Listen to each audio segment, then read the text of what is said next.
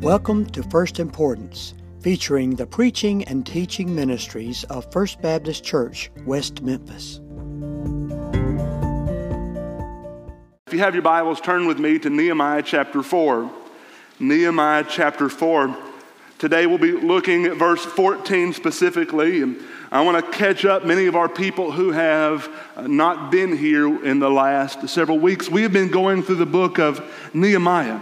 And the book of Nehemiah is found in a time where Israel had been invaded, and God had allowed Jerusalem to be taken captive and taken to Babylon because God's people had not obeyed his words. And many years later, the kings of Babylon and Assyria would let God's people go a little bit at a time back to Israel. And our book of Nehemiah begins with Nehemiah hearing all the way from the city of Susa that the walls around Jerusalem had been broken down, or that they were still broken down, that they had not been repaired, and that the city of Jerusalem was living in chaos and in fear.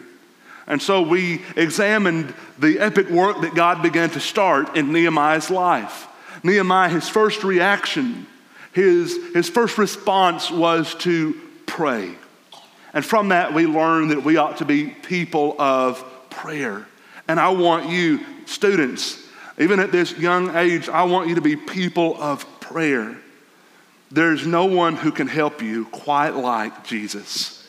There's no one who cares for you and knows you quite like Jesus. And so, students, I want to beg you, when you go through trials, to be people of prayer.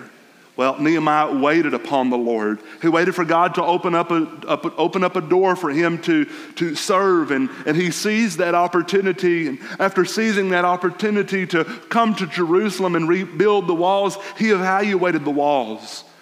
He went out to see exactly what was wrong with the walls, and we took from that church a very biblical lesson that we are to be people who, by the Spirit, evaluate our lives and ask God to show us sin in our lives so that we don't live with this fake view of ourselves. After that, we looked at, not only have we started this epic work, but we saw that God is wanting to do an epic work through us. That is our mini-series right now, Doing an Epic Work.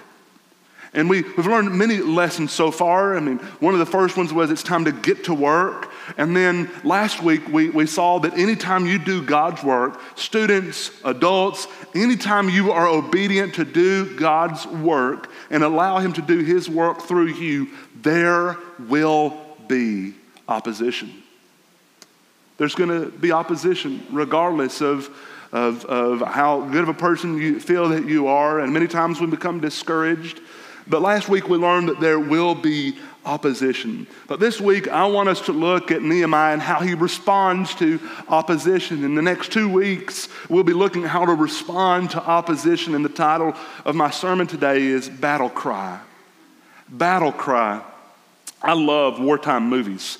I love wartime movies. Something about wartime movies just explores every facet of human emotion. Fear, drama, comedy, every emotion that you can feel can be found in a wartime movie. And when I begin to think about wartime movies in preparation for this sermon, I begin to think about some of my favorite war speeches. Perhaps you remember Mel Gibson's famous speech in his 1995 hit, Braveheart. Mel Gibson in this movie portrays the Scottish patriot William Wallace, who leads the Scots to revolt against the English tyranny that had subjugated them for so long. And as they get ready on the battlefield, they notice that the British army is just too much, and they begin to leave. And William Wallace tells them to stay and fight. He says, "Will you fight with me?" And one of the Scots stands up and he says, "No. We will run and we'll live." And to that, William Wallace says, "I fight and you may die. Run and you'll live, at least a while. And dying in your beds many years from now, would you be willing to trade all the days from this day to that for one chance, just one chance to come back here and tell our enemies that they may take our lives, but they'll never take our freedom?" Oh man, if you have seen that, well, you know that chill bumps just go all up and down your arms as you hear those battle cries to rally and to fight the temptation to flee and to fight. I think of Braveheart. I also think of the 1970 American biopic Patton. In this movie, George C. Scott plays the wartime general, General Patton, shortly before World War II. And as he's rallying the troops, the movie opens up with him standing in front of this giant American flag, and he is encouraging the men to not fear, but to fight, to make the most of this moment that had been given them. I think of the 2017 war drama, Darkest Hour. In this movie, Winston Churchill passionately persuades the British to fight against the Nazi regime regardless of the cost. And in this movie, as he's persuading, many of the folks in Parliament did not want to give in and they did not want to fight the Nazi regime. And he said, no, we will fight them. We will fight them in the air, and we will fight them on the sea, and we will fight them in France, and we will fight them on the beach, and we will keep on fighting until there's nothing left, and then we're going to fight some more. Oh, it gives you chill bumps just thinking about it. But of all of these wartime speeches, I would think that none is as great and as effective and is as moving as the speech that Nehemiah gave in just one verse in Nehemiah chapter 4. It's the greatest wartime speech ever found. You see, Sanballat and his armies of Samaria had gathered together and were ready to stop the rebuilding of the wall at Jerusalem. There was opposition from without. Nehemiah had just heard that the folks of Judah had come to them and said, hey, we're here. There's about to be war. Boys, come home. We don't have to fight this war. This is a useless war. Let's come back and hide in our homes and hide in our caves. Opposition from within. And Nehemiah stands up in Nehemiah chapter 4 in verse 14, and he says, and I looked and arose, and I said to the nobles and to the officials and to the rest of the people, do not be afraid of them. Remember the Lord, who is great and awesome, and fight for your brothers, your sons, your daughters, your wives, and your homes. Let's pray. Father, today, I pray that as we meet together, you would speak through me. And what would be heard to your people is a call to action. To the students who are here today, to be a call to action. I pray that the men and women who have served here for so long, the young boys and girls, as they hear me, that your Spirit would convict our hearts to rally together and to take on this opposition that comes against us. Bless us now as we continue to study your word, and I'll give you all the praise, honor, and glory. In Jesus' name I pray. Amen. Just like the citizens of Jerusalem were facing opposition from without and within, so all of us today who are doing God's will, who are allowing God to work through us, we face opposition. And so the words that Nehemiah says here is very applicable to us today. Let's look at them closely together, and I want you to observe three things. Three things. Number one, Nehemiah says in chapter 4 and verse 14, he says, do not be afraid of them. Do not be afraid of them. Why is it that so often Christians are known for their fears and for their anxieties? Fear is a very real problem. When we face opposition, the first thing that we do in our hearts is fear. The effects of fear are strange. Fear distorts reality. Nothing will rob you of presence of mind quite like fear will. If you're afraid for your life, often you lose perspective. Now, I cannot stand scary movies. I hate scary movies. I'll say that. I do not watch scary movies. The only person that I dated real seriously before Sarah one time said, "Hey, Josh, will you take me to a scary movie?" I said, "I don't really do that." She said, "Please." I said, "Okay." And then like a week later, I wasn't sleeping because I was still scared of that stupid movie. And I said, "I'm sorry, we got to break this off. Every time I see you, I see that little doll, and this just ain't working." But probably there's nothing as realistic as scary movies. If you watch these movies, you'll see that the minute that there is fear introduced, the minute that there is something introduced that strikes fear into their hearts, they do something that's insane. And you say, "Don't walk off by yourself." That's completely realistic. Because when fear comes into the heart of us, we do silly things. We do stupid things. And so Nehemiah encourages the people of Jerusalem to not fear. And God commands us to not fear. I like the new song, "Fear is a Liar." How many of you have heard that song, "Fear is a Liar"? I think it's by the Zach Williams Band. He says in this song, when he told you you were troubled, you'll forever be alone. When he told you you should run away, you'll never find a home. When he told you you were dirty and you should be ashamed. When he told you you could be the one that grace could never change. And then he says this in the chorus, "Fear, he is a liar. He will take your breath, stop you in your steps. Fear, he is a liar. He will rob your rest, steal your happiness, cast your fear in the fire, because fear, he is a liar." Listen, Christians, so many times we give in to opposition. We tuck tail and run. We're weak, ineffectual Christians because the moment fear is introduced, we tuck tail and run. And we don't take the words of Nehemiah and indeed of the entire Bible to say, don't be afraid. Students, don't be afraid at school. Don't be afraid of going against the grain. Don't be afraid of living a life for Jesus when no one else will. And I say the same thing to everyone in here. Don't allow fear to control you. The scripture is clear. As a matter of fact, it's said that over 365 times throughout the Bible, God commands us to not be afraid. One time, at least one time for every day of the year. In one way or another, over 365 times, God affirms to us, he commands us, do not be afraid. Just two of those instances, Deuteronomy 31:8. It is the Lord who goes before you. He will be with you. He will not leave you or forsake you. Do not fear or be dismayed. What's causing fear in your life? Is it sharing the gospel with your neighbors?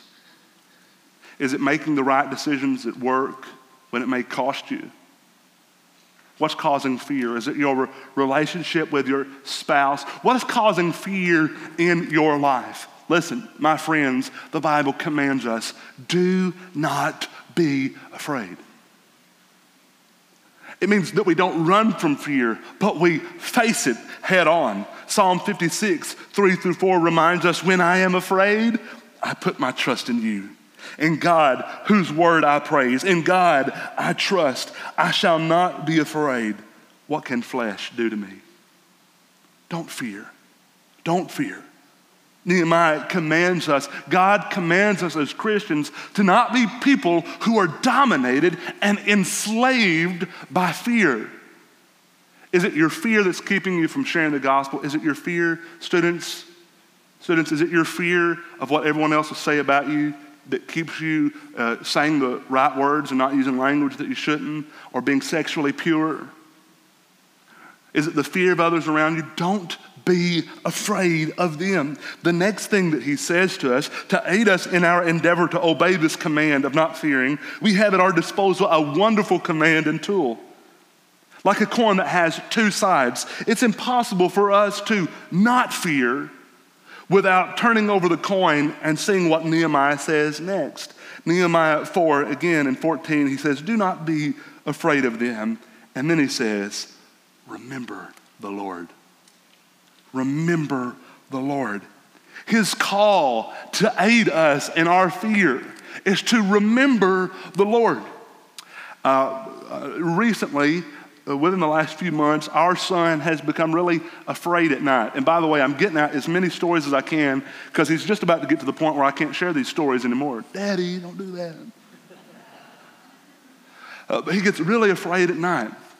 And so I'll go in there and I'll pray with him, and Sarah and I will talk about, buddy, think about what you want to dream about. Remember, God's in control. But one night, I did everything I could, and it just wasn't doing it. And I said, Bo, I said, check this out. And I went up next to his bed, and I flexed my muscles, and he put his hand on my muscles, and he said, whoa. You heard it. My 4-year-old Bo, 4-year-old boy, thinks that I have big muscles. He said, whoa. Those are big. I said, no one's going to come in here and hurt you without going through me first. And anytime we're close, he's not afraid. He just wants to be close. Hey, listen, if you're facing fear in your life, fear of rejection, whatever fear it may be, remember the Lord. Remember the Lord. That's what his word is for. Oh, guys, I want to tell you, students at an early age, God's word is so important. You're going to be taught from the world that this word is not true, that it is not reliable, but this word is true. It is without error, and it has been given to us to remind us that what our God has said that he will do, he will do. You can remember, and I can know when I'm in the worst times of life that the same God who parted the waters at the Red Sea, the same God who protected Israel, the same God who called Abraham is the same God who sent Jesus to die for me and has saved me and keeps me. Don't fear. Remember the Lord. Remember his work. Oftentimes in life, when I get discouraged, I'll think back to those times that God was working really heavily in my life. When you are tempted to fear, when opposition is at the gates and you're scared of what they can do to you, remember what God has done for you. I'm reminded of James Huey's song, When I Think About the Lord. You know that song? He says, when I think about the Lord, how he saved me, how he raised me, how he filled me with the Holy Ghost, how he healed me to the uttermost. When I think about the Lord and all these things, he continues to go on and on and on, but all these things that God has done. When he thinks about the Lord. Listen, if you're concentrated on the opposition, of course you're going to fear. But think on the Lord. Students, remember the Lord. There's no situation that you're going through that he doesn't understand. There's no temptation, man, woman, boy, and girl in here today that you go through that he doesn't understand and can't give you the power to come through. Remember his word, remember his work. And then Nehemiah says, remember his deeds. He is great and awesome. He is great and awesome. Psalm 145 and verse 3 says, great is the Lord and greatly to be praised, and his greatness is unsearchable. Hey, there is no one in here worth living for, worth giving your life to than Jesus. You're not worthy to live your life for yourself. I know I'm not, and I know some of you, and I know you're not, okay? He is. He's worthy. He is great. Everything he does is great and is good. He is powerful. When you look to the stars, he spoke them into existence.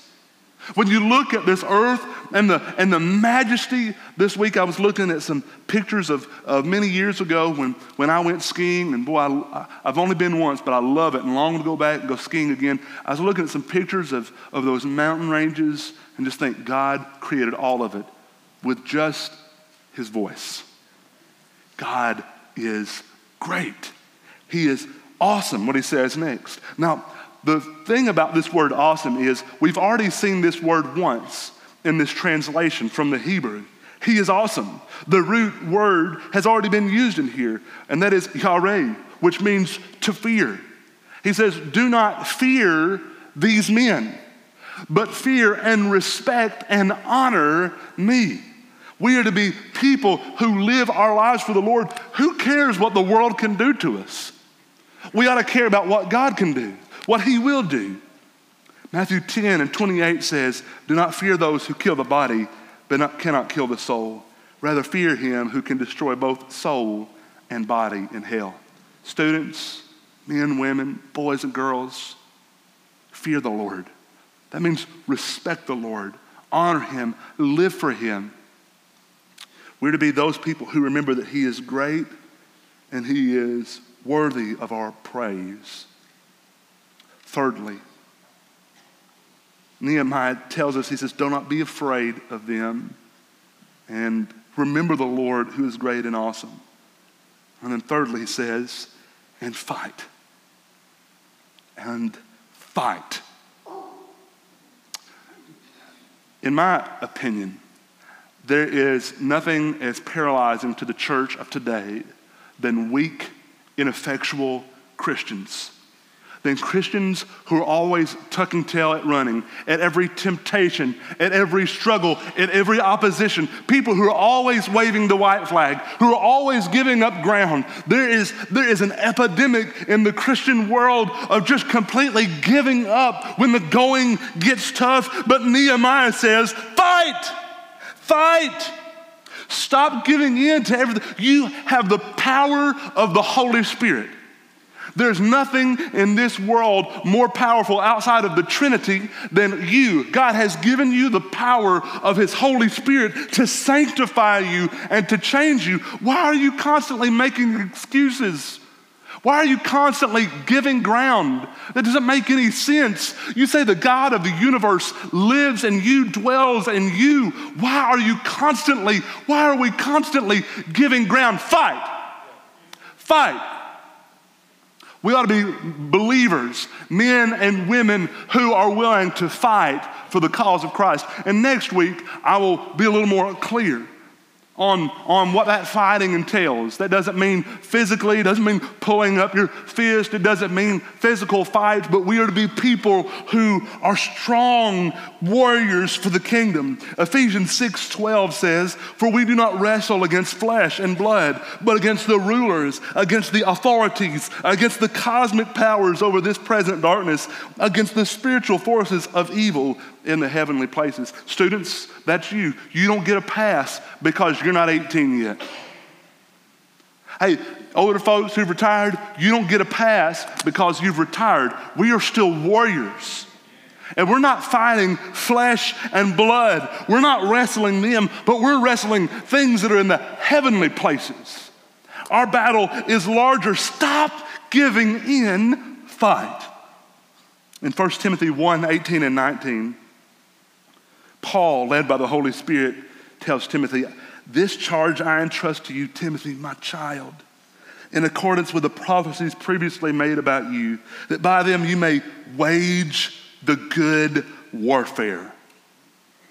Wage the good warfare, holding faith and a good conscience. By rejecting this, some have made shipwreck of their faith. And let me just quote one more passage from 1 Timothy in chapter 6 and verses 11 and 12. But as for you, O man of God, flee these things.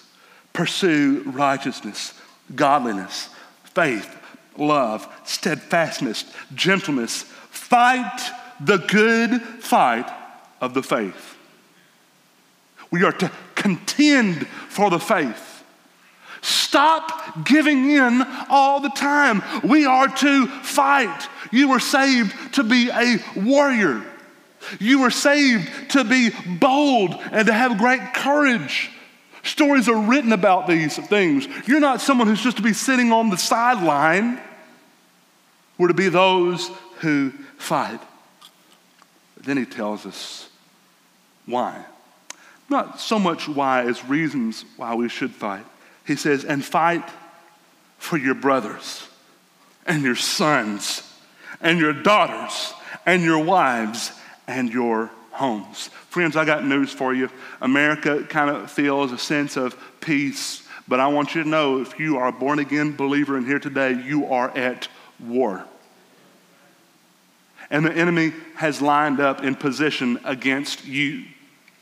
He is lined up with all of the tools that he has in his chest. He has all of those lined up, all the forces of Satan and his demons, all the forces of the world are gathered up against you, and they don't stand a chance, but they keep winning. They want your families. They want your children. They want your grandchildren. They want your wives. They want everything. We have to fight. I want to fight for my wife. I want to fight for my son and for my daughter so that Satan and the world doesn't influence them and take them under their grip. I want to fight, and I want you to fight with me.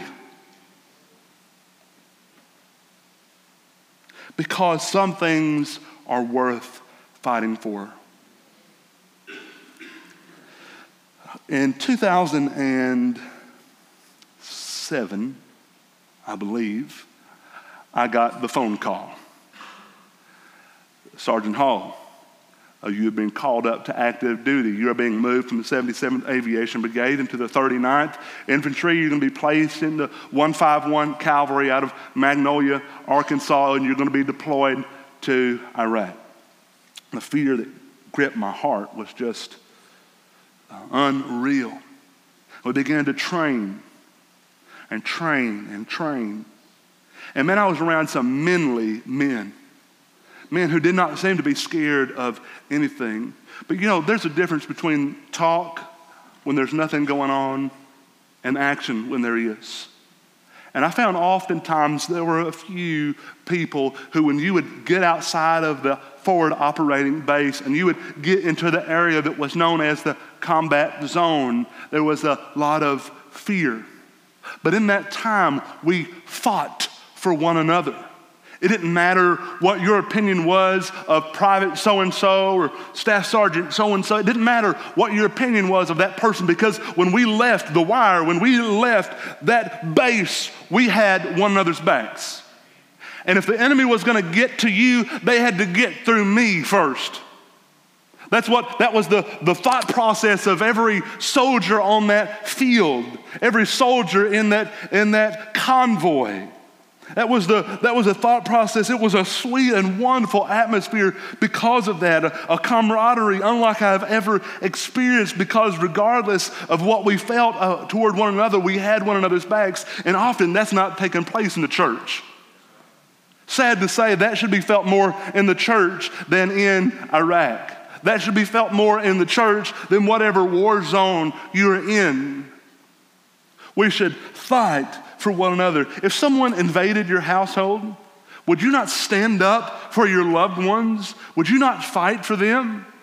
Would you not give everything you have? I'm looking right now. God is looking for men and women who are tired of the enemy having progress in this world and who are willing to stand up and who say, not today, not my children, not my wife, not my family, not my city, not my county, not this nation, not today. As long as I have breath in my lungs, as long as I have energy in my knees, until my dying breath, I'm going to fight. Why? Why? Because there are some things that are worth fighting for.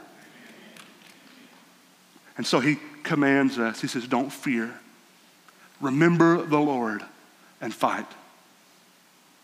Can I encourage you today? What's your struggle?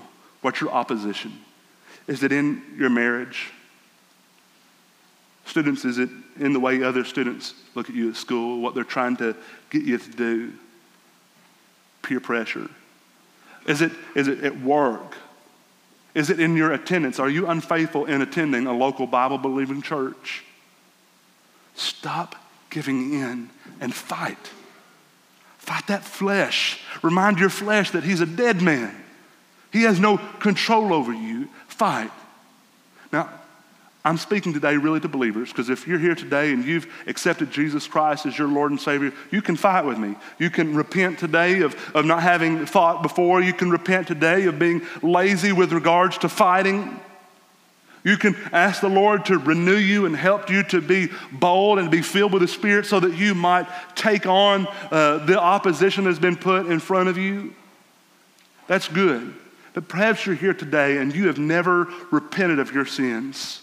That means you have never turned from your sins and asked God for forgiveness. And you've never called upon Jesus, God's one and only Son, to be your Lord and Savior. I want to encourage you in these next few moments to make a decision that will be life-changing. A decision that will pull you out of the deathbed and put you onto a battlefield. I want to encourage you to make a decision today. I want to plead with you to make a decision today to give your life to Jesus. But perhaps there's another decision that needs to be made today. Maybe you've not been baptized on the right side of your salvation. Maybe you've not joined a church and you're looking to join a Bible-believing church. I can think of no better church in this area than First Baptist Church, West Memphis, and I want to encourage you to get plugged in. Maybe you're not serving. Whatever the decision is that God has laid upon your heart, I want to encourage you to make now during this time of response. Would you join me as we pray together? Father in heaven, I thank you so much for this opportunity that you have given me to stand and to, Lord, I hope proclaim your word and your goodness. Father, I hope that in these words your Spirit has convicted the hearts of your believers and drawn them closer to you. And Lord, I just want to give you this time of response and of invitation. Father, whatever decision needs to be made today, Lord, I pray that you would bind the enemy. Father, from convincing students or from adults to not walk this aisle and talk to me or another counselor. Father, I pray that you would do a great work in here today, and I'll give you and you alone all the praise, honor, and glory. In Jesus' name we pray. Thanks for joining us for this episode of First Importance. You're invited to check out our other sermons on this channel, and if you're in the West Memphis area, to join us for our Sunday worship at 10:45 a.m.